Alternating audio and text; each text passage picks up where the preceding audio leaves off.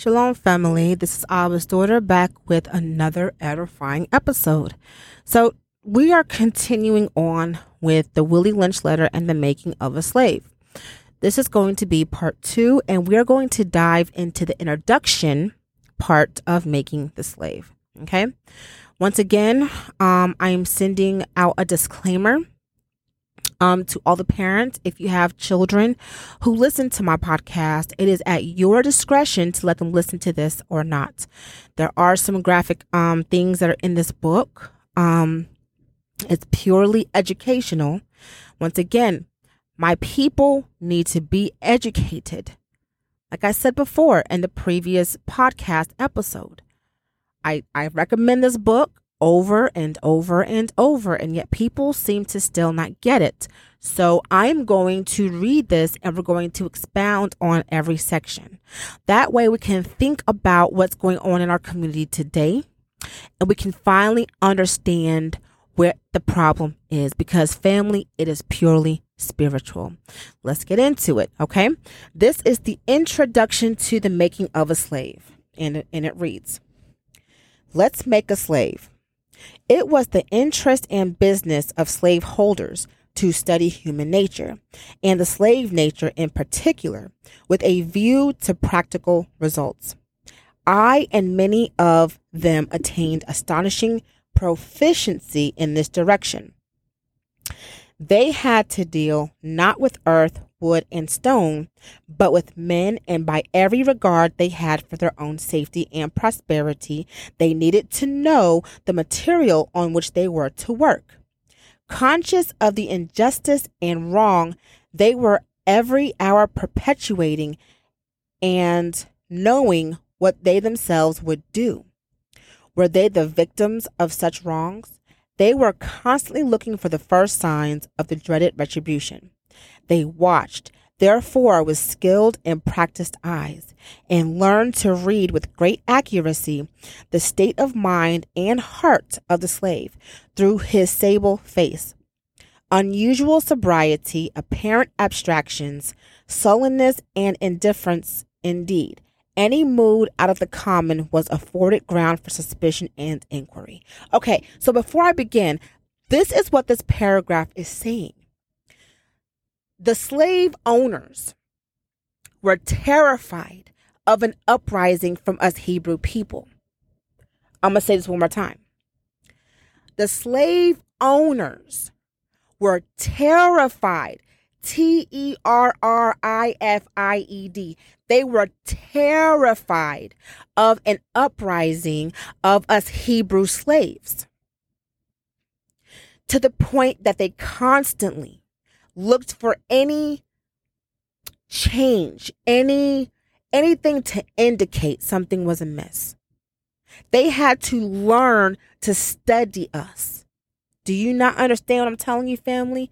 They had to learn to study our facial expressions, our body languages, and anything that was different or out of the ordinary was regarded with suspicion, because they were terrified of an uprising, because they knew what they was doing was wrong.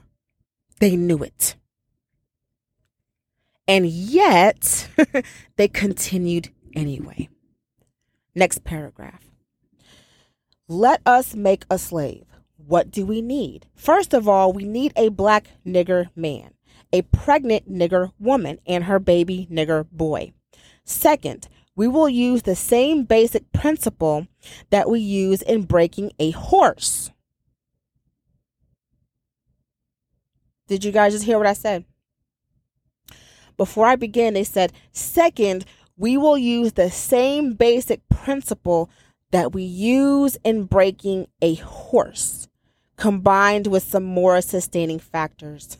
Before I begin, you guys, these slave owners saw us as nothing but cattle.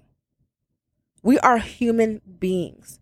If you cut us and you cut them, we all bleed the same color. But they saw us as animals. Let that sink in, please. Continuing. What we do with horses is that we break them from one form of life to another. That is, We reduce them from their natural state in nature, whereas nature provides them with the natural capacity to take care of their offspring. We break that natural string of independence from them and thereby create a dependency status so that we may be able to get from them useful production for our business and pleasure. I'm telling you right now, I am beginning to struggle with this. I'm trying to keep it together. I'm trying to keep it together. Let's break this down.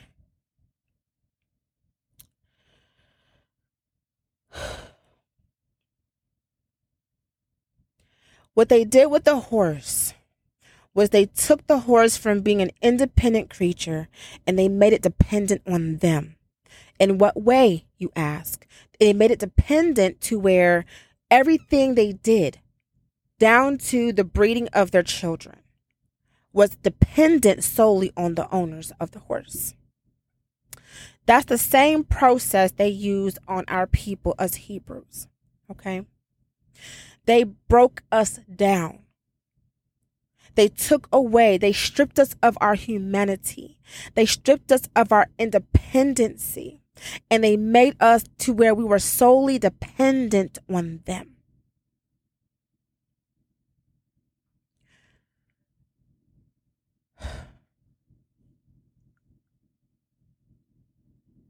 Why my people want to procreate with them is beyond my understanding. People talking about, oh, that was years ago. Okay. But the effects, what they set out to do is still lasting today. It is only going to take the interference of the Most High to break us from the spell. Because they cast a spell on our people for generations. That's why today we are still having trouble getting it right. That's why we're still having trouble getting it together. It's not because we hate each other. It's not that at all. As a matter of fact, we love each other very much. The problem is it's spiritual. What they did over 400 years ago, 300 years ago, it caused this spiritual, I wish I could get you guys to understand how the spirit works. You have your altars, right? You have your altars, your covenants, seriously, witchcraft. You have all of these things that happen in the spirit realm. And a lot of it is super effective. Most of it is super effective, right?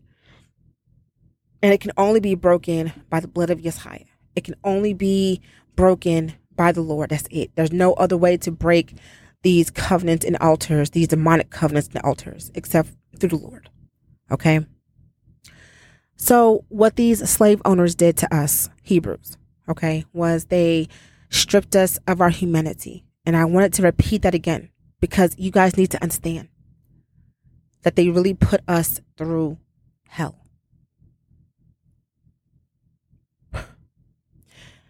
This is right here is only the introduction to Let's Make a Slave. Okay. So this is I'm gonna wrap this up. This is the introduction. I'm gonna come back with part 3 and we're gonna really get into it. Okay. So with that being said, I love you, family, and I'll talk to you soon. Shalom.